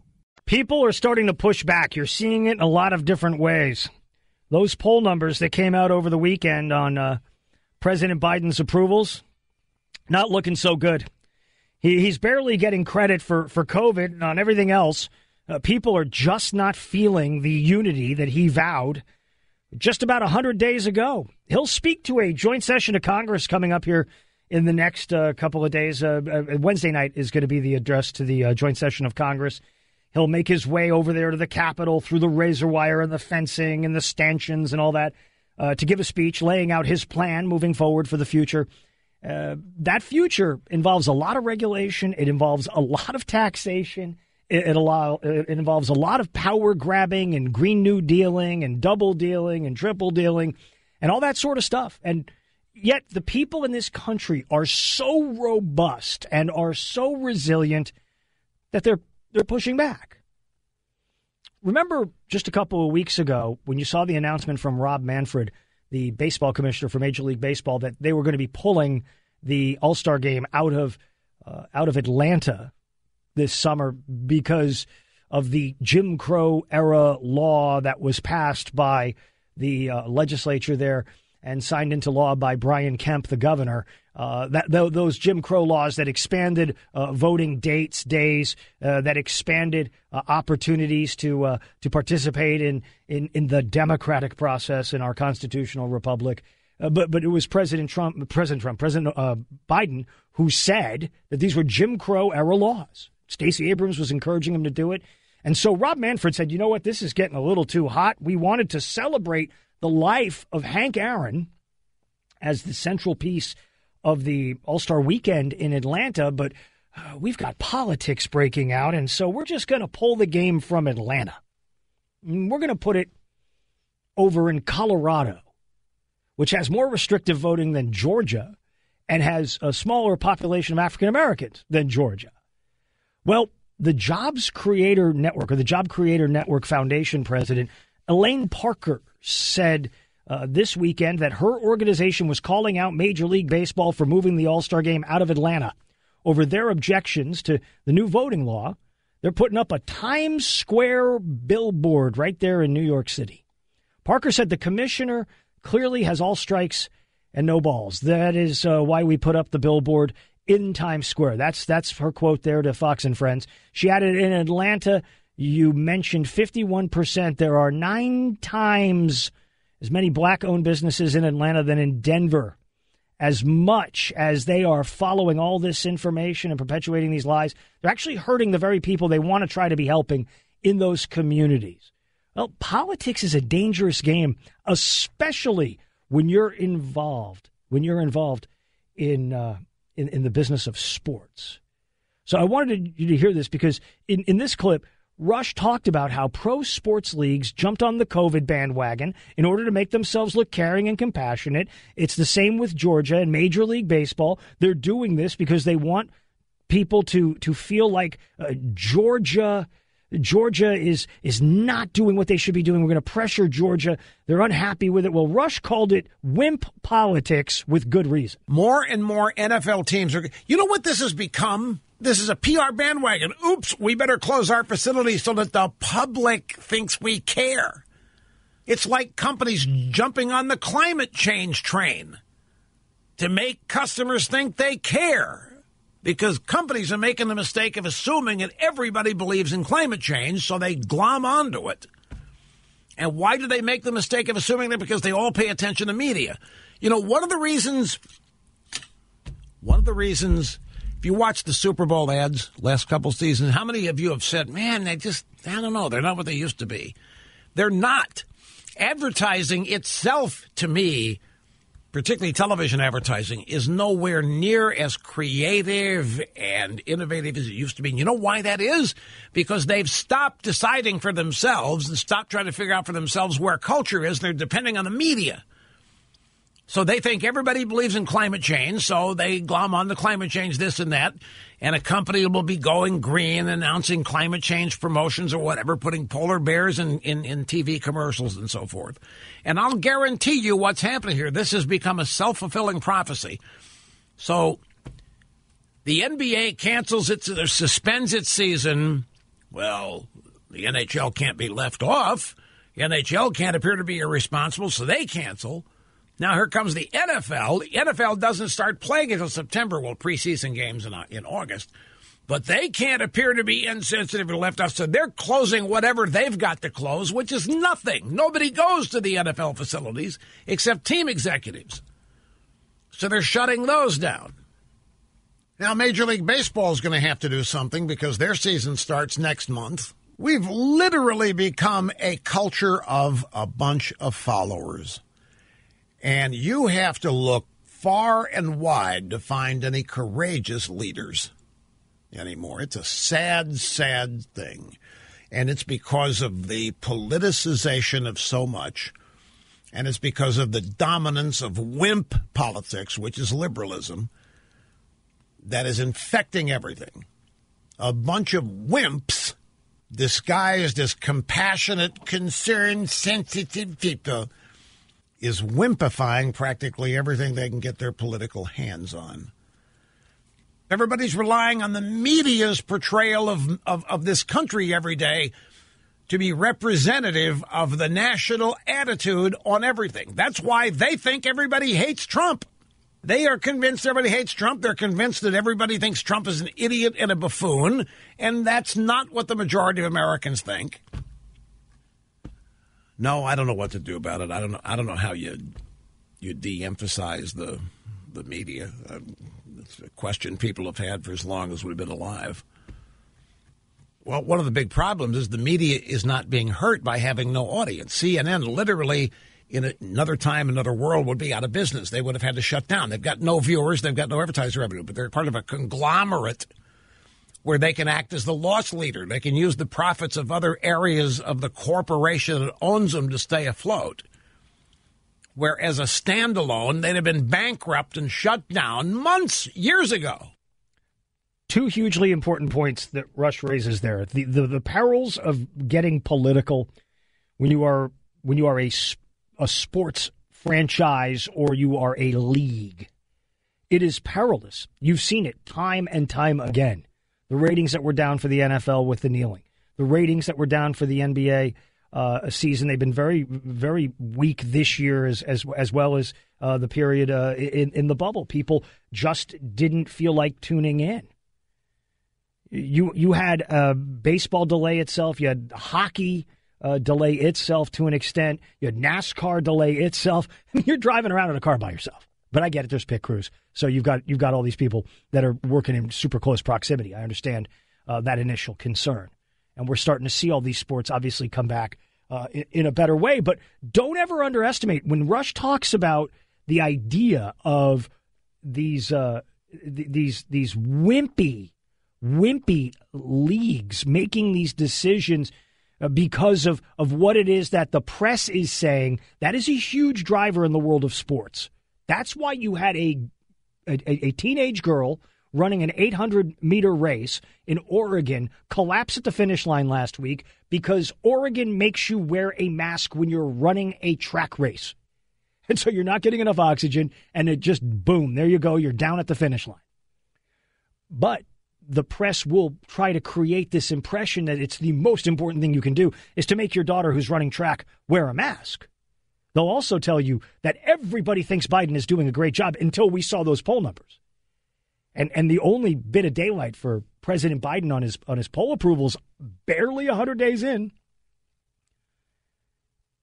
is the COVID rollout, the vaccination rollout, the way he's handled COVID. Let's be honest. How do you think Joe Biden would be performing if it were right now April 26th of 2020? I mean, he would have been talking about many long, dark winters in front of us where we will have to wear masks for eternity. This is a guy who's able to kind of put some things together and say, we'll vaccinate 100 million. Now we've vaccinated 200 million people, whatever that number is. But he's not really a big policy driver. I went through the list earlier in the program. So you have in the case of the media creating this impression that you must move the All-Star game out of Atlanta. I mean, CNN was advocating that. CNN is in Atlanta. And they're telling you, we're going to move the All-Star game out of Atlanta. It's terrible. It's the worst thing that could possibly happen is to have that game in it. Why? The media told you when the Texas Rangers filled the stadium 3 weeks ago that it was going to be a super spreader event and that thousands of people were going to die. Did you see any reporting on a super spreader event at the Texas Rangers game? Like, they're literally always wrong. They never get it right. And that's the thing that Rush understood better than anybody in the world, that these folks in the media always get it wrong, and they're never held to account for how wrong they got it. And when you point it out, they try to cancel you. They can't take the heat. They are among the flintiest people going. I'm Brett Witterble, your guide host today on the Rush Limbaugh Show on the EIB Network. And I am Brett Witterble, your guide host today on the Rush Limbaugh Show. So I don't know if you heard last week, but it was a big, big story. Caitlyn Jenner is going to run for the governorship challenging Gavin Newsom there in the beautiful state of California, a state that I once lived in and one that Rush lived in, obviously, for a very important part of his life there in Sacramento. Well, here's Rush's thoughts on Caitlyn Jenner. One little thing I want to run by you here regarding Caitlyn Jenner. I'm not going to tell you where this comes from because I don't want, other than to tell you it's a Republican blog. Well, yeah, it is. Conservative Republican blog. I just want to run this by you, and you tell yourself what you think. With the momentum from this announcement and affiliation, Caitlyn Jenner inadvertently gave the Republican Party something it desperately needs more of: street cred. Simply put, Caitlyn Jenner gives the Republican Party a sense of humanity. Because Bruce Jenner came out as a Republican back in, March or April. And we assume that since Bruce Jenner has become Caitlyn Jenner, that she's still a Republican.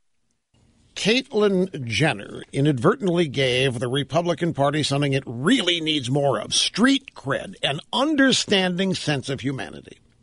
If the Republican Party overall was to warm up to these differences and use them as a broader tool to crush problems, not people, problems that really matter, like insurmountable national and student debt, ever-increasing national security threats, and domestic encroachments on constitutional liberties, Democrats would stand no chance. The passage here, what this means is that Caitlyn Jenner, as a Republican, proves to people that the Republican Party is a party that loves humanity, has now acquired and achieved street cred.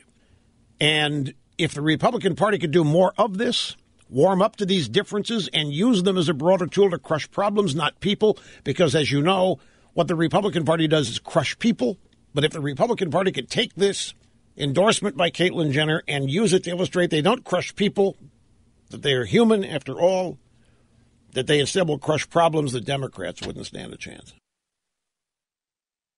There you have it. This is about control. This is all about control. The Democratic Party is going to be fascinating as you watch this with Caitlyn Jenner taking on Gavin Newsom. They will turn Caitlyn Jenner into just like the second coming of the greatest villain of all time. It's just going to be an incredible thing to watch play out there. But one of the overlooked stories coming out of California, and it's something that's not looked at a whole lot, and it ought to be considered a whole lot more, is this idea that the state of California produced the most Trump voters in the country, just based on population, just based on how many people came out and voted for Trump. California had the most Trump voters. And this momentum to try to recall Newsom, by the way, I think is a huge story that ought to be looked at, because while it's likely to maybe not be successful, you never can forecast out accurately what people will decide to do in the privacy of that voting booth, or the privacy of that ballot harvesting center, or whatever it is we're looking at. Oh, it's going to be something really fun to watch. I hope California gets liberated. I know what it's like to live behind the blue curtain. Let's go to Susan in Hill Rose, Colorado. Susan, welcome to the Rush Limbaugh Show. I'm Brett Witterble. What's on your mind? Brett, thank you for carrying on. Thank you. I've been sitting in a rush, so I have a solution. Okay. This administration, and I don't think a lot of people are paying attention, is run by the Chi-Coms. Every single one of these ridiculous, outrageous proposals, from opening the border and, well, we could go on and on about all the things that are wrong. But we are just too polite, the conservatives, or spineless. We need to take the offensive. Right. And we're so close to having the Congress. If we would get 3 or 4 Democrats to switch to Republican in the House and 1 or 2 in the Senate, we could change all this, because I don't believe that the 2020 election will never necessarily solve our situation. And time is running out quickly.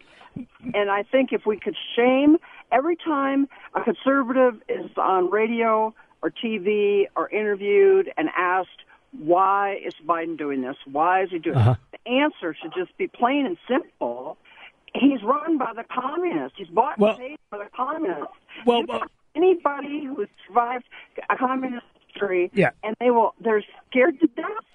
Well, Susan, I appreciate you calling, and I'm only gonna conclude the call because you're breaking up. It's difficult for people to understand, but I got your sense of what you're talking about. I have no doubt in my mind that President Biden is somebody who feels an affinity for what he sees going on in China, and I'm not talking about the Uyghur camps and things like that. What I'm talking about is he genuinely thinks China's just a competitor.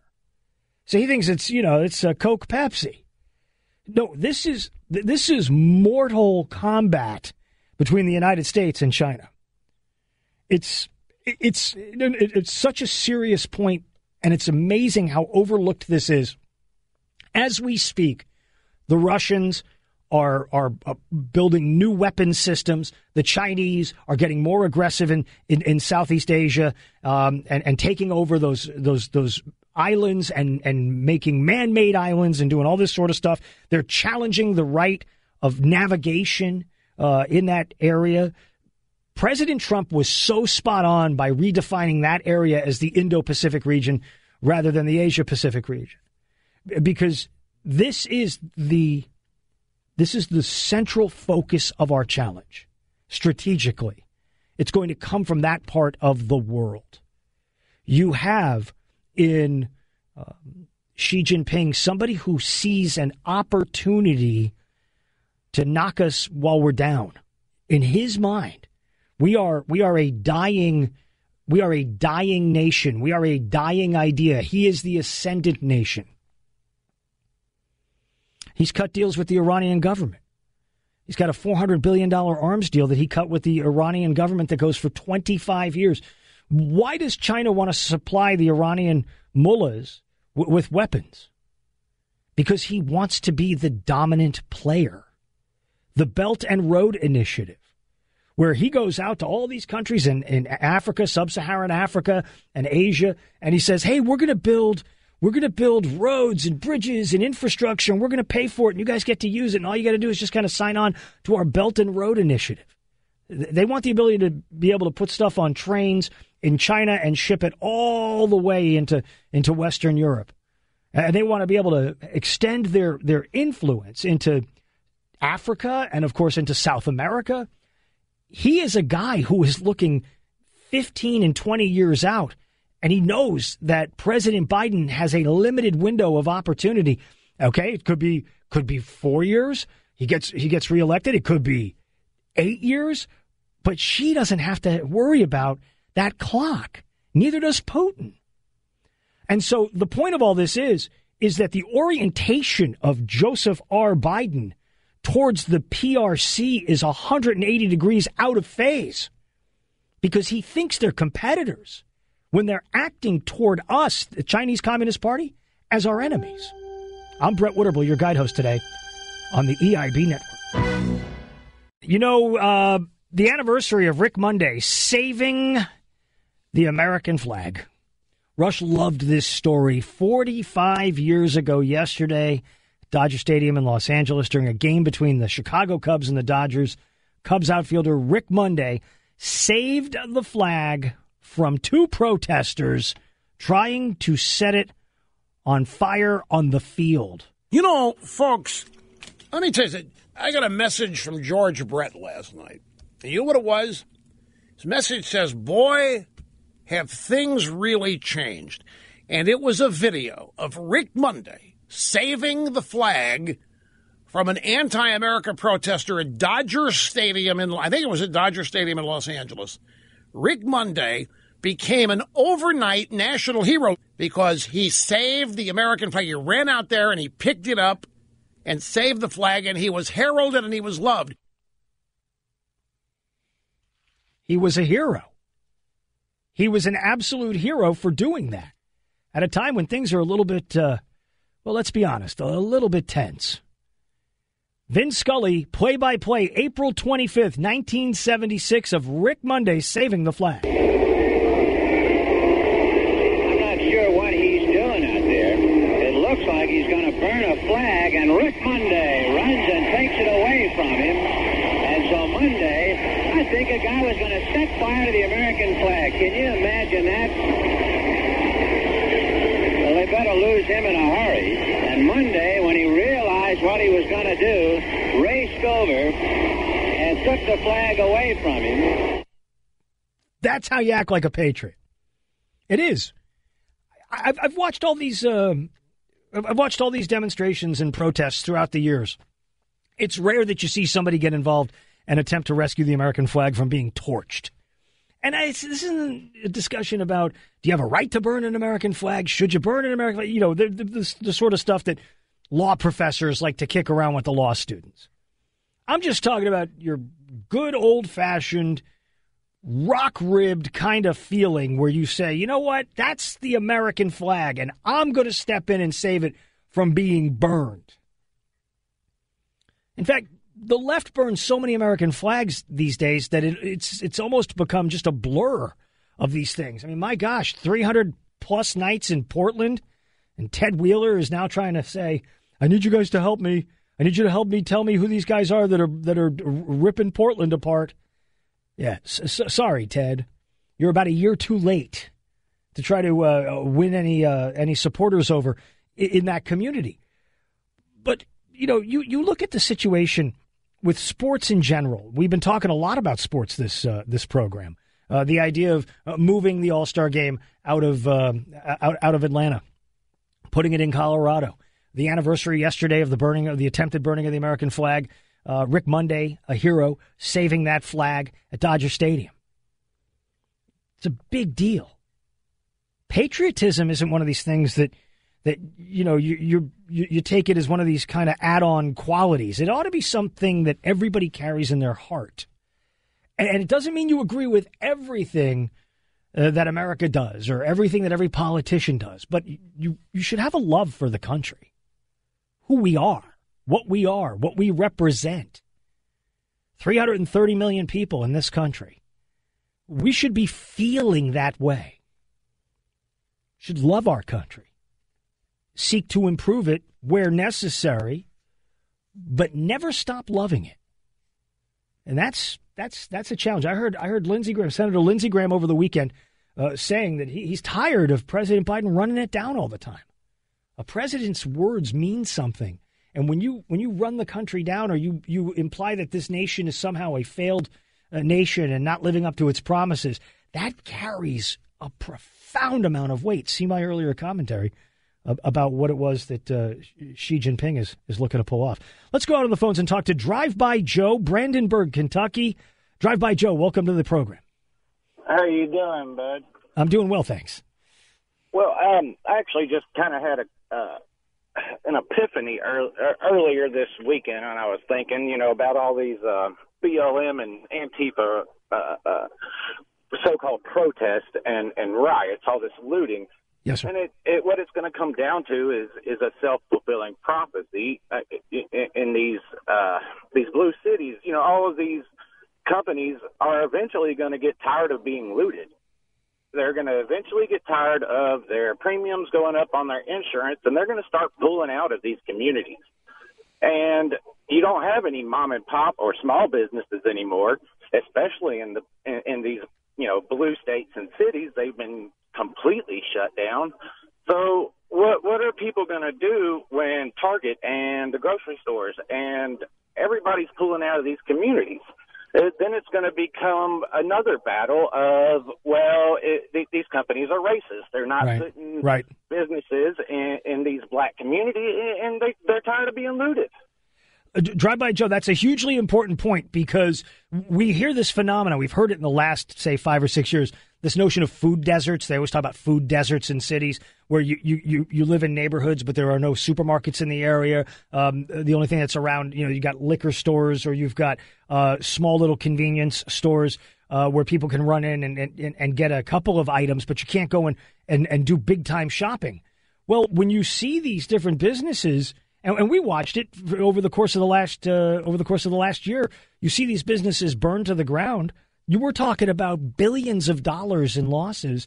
And in some cases, you've had politicians. I remember one in Baltimore 3 or 4 years ago saying that you have to give the rioters room for creative destruction. I don't even know what that means. Like, I know what creative and destruction means, but I don't know what those two words married together mean, except it means destruction. And the fact of the matter is, you talk to people. I speak to people all the time in Charlotte. You talk to people that live in communities that are having a tough time of it. Okay, the last thing they need is to have a store burned to the ground. That's the last thing they need. Many of these folks who live in places like Chicago or who live in New York City, they're watching the slow unwinding of the fabric that's our nation. It's a massively important. When you see businesses pull out, you should feel like it's territory that's being surrendered to malaise. That's how we should feel about that. Nobody should want to see businesses that are thriving and employing people in the community pack their stuff up and leave because it's not safe, or shut it down because it's the second time the building's been burned. There was a study done, an academic study done. I use that phrase loosely. That was done in the last couple of weeks, and they said, listen, if you spray paint BLM or black-owned business on the side of a building in an area where there's a riot that has occurred or is occurring, say like a Portland situation, or you have the choice of hiring somebody or you yourself stand out in front of your business armed with a firearm to deter looters, what do you think works better? And overwhelmingly, people willing to defend their property, or at least do a show of defending their property, are much better off than spray painting on a piece of plywood over a window, imploring the mob to not destroy their property, because the purpose of people who would go in and burn businesses down is not to be reasoned with. Those folks are people that are bent on destruction. It's incredibly important. You know, I love the Limbaugh letter. Every monthly issue of America's #1 political newsletter is driven by Rush Limbaugh's vision, humor, and optimism, plus cutting-edge news and analysis. As long as liberals do and say stupid stuff, the Limbaugh letter will prove them wrong and call them out in their wildly popular special kind of stupid and stupid quotes features. Subscribe today, and your new subscription includes 1 free issue, a total of 13 issues. It's available in print and the digital edition. You can order today by going over to rushlimbaugh.com. That's rushlimbaugh.com. Up next, we'll have a high note. I'm Brett Witterble on the EIB Network. For today's EIB High Note, we wanted to share an excerpt from a column that Rush's niece, Kristen Limbaugh Bloom, wrote about Rush and faith, the whole column of which you can read over at rushlimbaugh.com. And Rush's own words describing his own belief in God. From Kristen's column, shortly after he received his diagnosis, I was texting with Uncle Rush and sent him Romans 8:28 as encouragement. And we know that in all things God works for the good of those who love him, who have been called according to his purpose. He wrote me back, Kristen, I believe that verse to a T. He told me that, despite some misconceptions. This verse doesn't mean that everything that happens to us is always good, but it does mean that God himself is good. And that because of that truth, there's opportunity for good in everything that happens. That was Uncle Rush, always finding light amid the reality of a dark and broken world. Here's Rush marveling at the mystery and awe of believing and sharing a little of his own faith. One of my reasons for believing in God is that we, as created, have this magnificent ability to be curious and dream and imagine and to want to know whatever we want to know. But much of that We will never know. You're going to continue to ask, but the answers are simply not here. We're not capable. We're not smart enough. We don't know enough. Yet we have these questions. What kind of a God would create beings who can ponder all these things, such as heaven, if it didn't exist? It'd be an ultimate cruelty to create beings that can live their lives or try to live their lives in such a way to achieve these great things, then at the end of it, have it not be possible because it doesn't exist. No way to prove any of this. To me, it's faith. But I stop and ponder these things.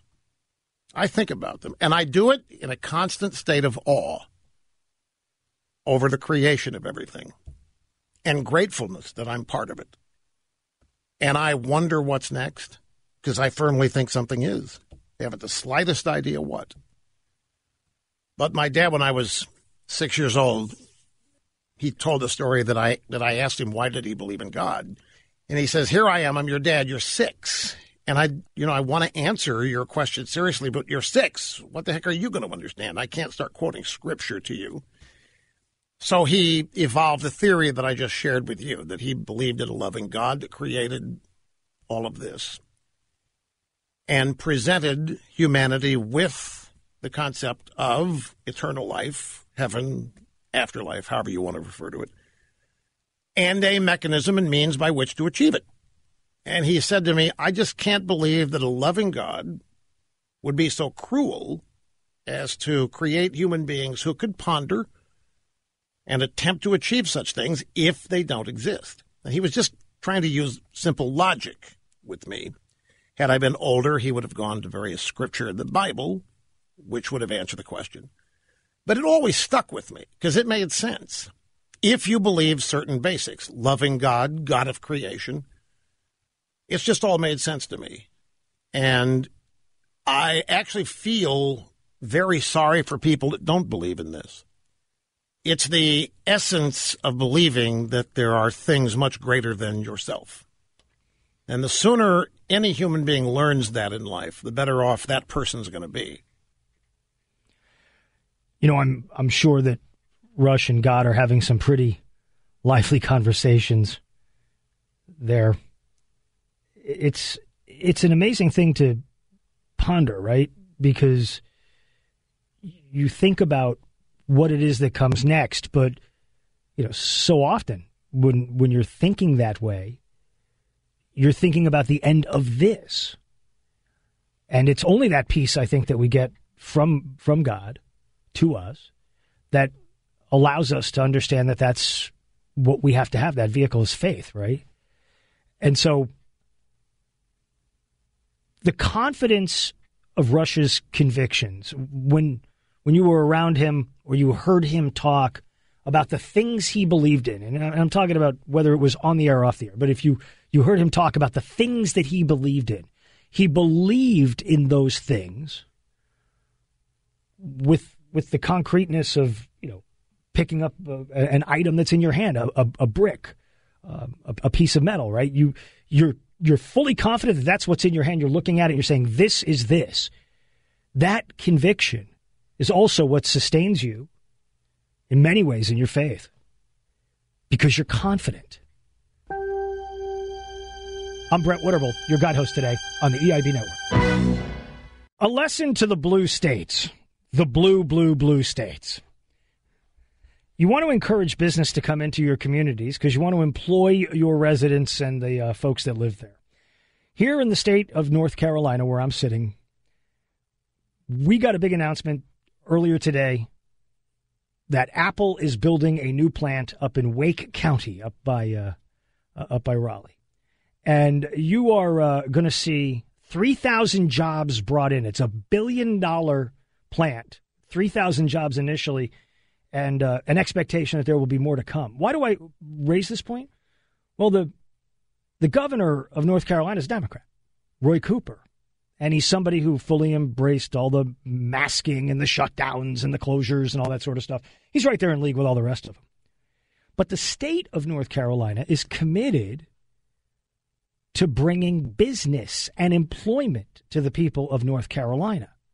You're not seeing that kind of behavior in California. You didn't see it in New York when AOC killed off the Amazon 2 headquarters in Long Island City. Andrew Cuomo, Bill de Blasio, Gretchen Whitmer, Phil Murphy in New Jersey, you name it. These governors don't understand the importance of business because without business, there is no money. It's important to understand that balance and to understand it every single day. People matter, and regulations can kill off dreams. I'm Brett Witterbull on the EIB Network. Born from the tragedy of 9/11, the Tunnel to Towers Foundation has supported our nation's heroes and their families ever since. Heroes like Marine Corps Sergeant Adam Mayo. He served our nation for over 7 years before he was severely injured during training. He was paralyzed from the chest down, severely limiting his ability to move around his home independently. Tunnel to Towers paid Sergeant Mayo's mortgage, removing a financial burden for him and his family. The foundation gave him a specially adapted smart home designed for his specific needs. Tunnel to Towers helped severely injured service members and first responders, as well as Gold Star families and the families of fallen first responders. It's already come to the aid of so many heroes and their families by providing mortgage-free homes. The foundation is also committed to eradicating veteran homelessness. Join Tunnel to Towers on its mission to do good. 95 cents of every dollar goes directly to their programs. Donate $11 a month to Tunnel to Towers at T2T.org. That's T2T.org. It's lunchtime at Tim Hortons, and we're serving up a special deal just for you. Our new $5.99 lunch deal includes your choice of any lunch sandwich and a side of crunchy kettle chips. Because what's lunch without a little crunch? And the sandwich choice is all yours, like a ham and Swiss, Chipotle chicken wrap, BLT, and more, made to order just the way you like it. Tim Hortons' new lunch deal. Simple, delicious, and just $5.99. Now that's a good deal. Only at your neighborhood Tim's. U.S. only. Price and participation vary. Terms apply. More Than a Movie is back with Season 2. I'm your host, Alex Fumero, and each week I'm going to talk to the people behind your favorite movies. From The Godfather, Andy Garcia. He has the smarts of Vito, the temper of Sonny, the warmth of Fredo, and the coldness of Michael. To the legend behind La Bamba, Lou Diamond Phillips. When I walked in, I didn't think I had a shot at Richie because John Stamos' picture was already up on the wall. Listen to More Than a Movie on the iHeartRadio app, Apple Podcasts, or wherever you get your podcasts.